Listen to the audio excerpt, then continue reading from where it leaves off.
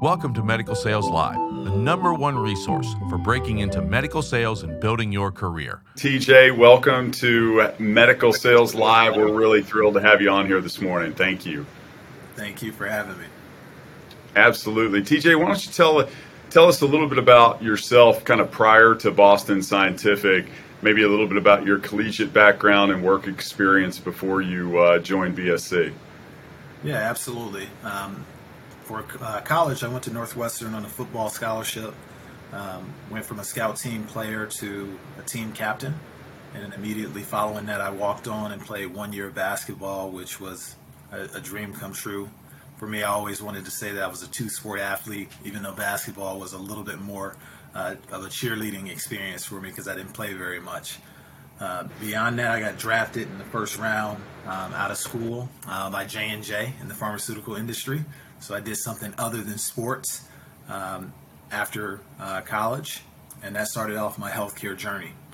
After 4 or 5 years with J&J, I got my first medical device job in the aesthetic industry selling a device called Cool Sculpting, $100,000 piece of equipment. Got to work with plastic surgeons and dermatologists, and then from there, after learning how to sell capital, I actually got on with Stryker Interventional Spine, and that's the space that I've been in for more than a decade now. And what I love about what we get to do in the interventional pain space is essentially we help doctors who I consider to be heroes address and fight chronic pain for people who are suffering, and they deserve a solution that's going to give them their lives back. So that leads me to where we are today. I'm with Boston Scientific. We got acquired. Vertiflex got acquired. That's a company that I joined about 3 years ago and been a part of the neuromodulation sales force. So we offer Vertiflex as well as spinal cord stimulation, radio frequency, and then deep brain stimulation. And those products are really designed around how the brain processes pain and function. Wow, TJ, that is sincerely an amazing story and life experience thus far. What would you say that, as you went through that college experience and pharmaceutical experience prior to joining Stryker, now Boston Scientific, what would you say that some of the experiences that were most influential in your, preparation and success today in the device world? The biggest challenge that I would say is anytime you get into a new arena or a new environment, there's a period where you don't know who you are as an individual in comparison to who you want to be in the space. So you start to figure out, what is it that my goal was when I got here, and how do I fit into that picture right now? And initially it's tough because we don't know what all the plays are. We don't know all of our teammates. We don't know all of our coaches. And in the medical device arena, the same, we don't know all the customers.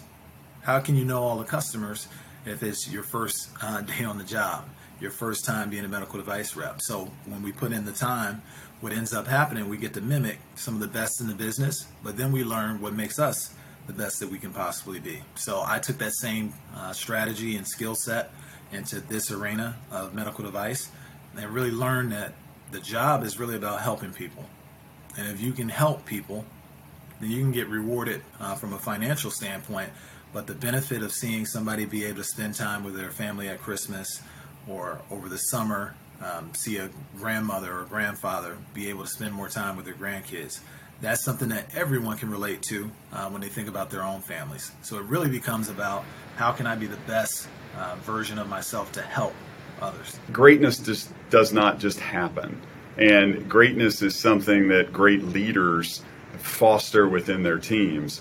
So with that as a backdrop, tell me about the skills and attributes that you look for in salespeople, and then how you coach and develop them to bring out the best in those individuals once they're on your team. Yeah, John. Well, the number one thing I'm looking for is confidence. The confidence that somebody believes that they can do it. And if they have the confidence that they believe that they can do it, they should be able to define exactly what that looks like. For example, the top people that I just highlighted, from a goal standpoint, they said that they wanted to be the top in the company. From a service standpoint, they also said that they wanted the people on their team to perform at a high level, and they wanted to make sure that they gave them the resources and the support to do that. And it takes a great deal of confidence to tell a colleague or a manager that that's what you intend to do, because that's how you're going to be evaluated. The next piece is accountability. You don't necessarily have to tell that person how they fare in relationship to their performance to others. They're going to tell you, this is where I'm coming up short. Are there any things that you think that I should be implementing to change this outcome? Confidence, accountability, and then the last piece is willingness to switch and pivot their plan.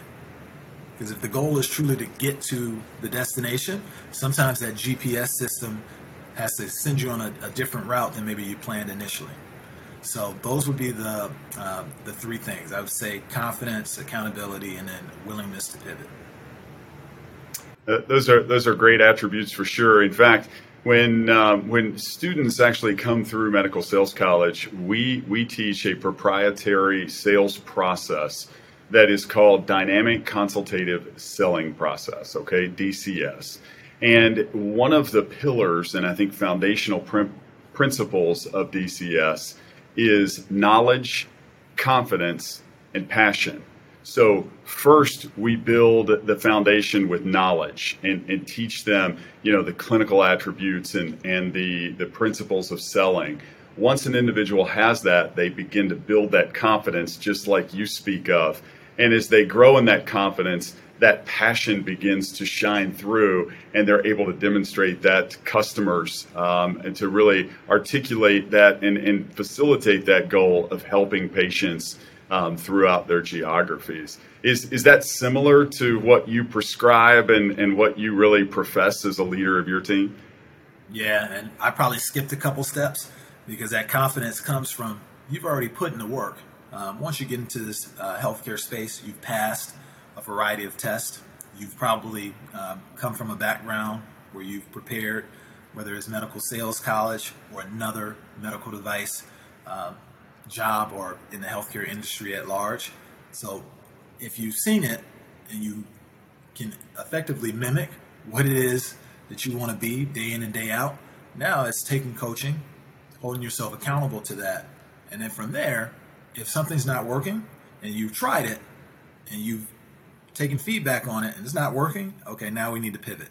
So the biggest thing that I could tell you from my sales career early on, I noticed that I did very, very good with doctors who were outgoing and drivers, because that mimics who I am. So I could get that doctor to really relate to me. But analytical doctors, I maybe struggled a little bit there. So the feedback that I had to take was that, hey, you need to be able to sell 4 or 5 different ways depending on your audience. So if it's someone that's analytical, you need to be able to get them the facts, allow them to evaluate it, and wait. Give them some time.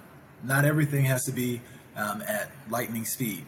So as I got that in my tool belt, it changed my trajectory and it changed my sales results. And now as a manager, I look for where someone's strengths are and try to point out, hey, you're really, really good at that. Because some people are unaware what makes them dynamic. So I try to point out where people are great and share resources on where they can have an opportunity to improve. The other thing that I'll say is the first sign of a great leader is somebody that can lead themselves. So a big part of it for me, even if I get from a personal standpoint, I got to first be able to take accountability and have confidence in my ability to create the results or model the excellence that I want to see.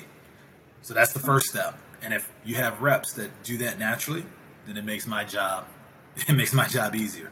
I'm sure LeBron James has a coach, but the way he approaches the game day to day, it makes that coach's job much easier, that he's going to bring his personal best each and every day. And you can say that for a variety of individuals across multiple fields, that they're great. They showed up that way, and what we get to witness is the results. Absolutely. So TJ, tell me, as over your career, I'm sure you've, especially in this role as a regional sales director, you've had many people come and ask you, hey, I want to be just like you, TJ. I want to get into medical device sales. What counsel, what do you offer them, and what do you suggest to them to succeed and to reach that goal of theirs? And a lot of it would depend, John, on what their background is.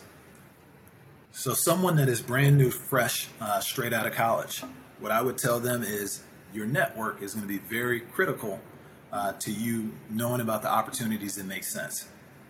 In so many instances, we need someone to say, hey, take a look at this person.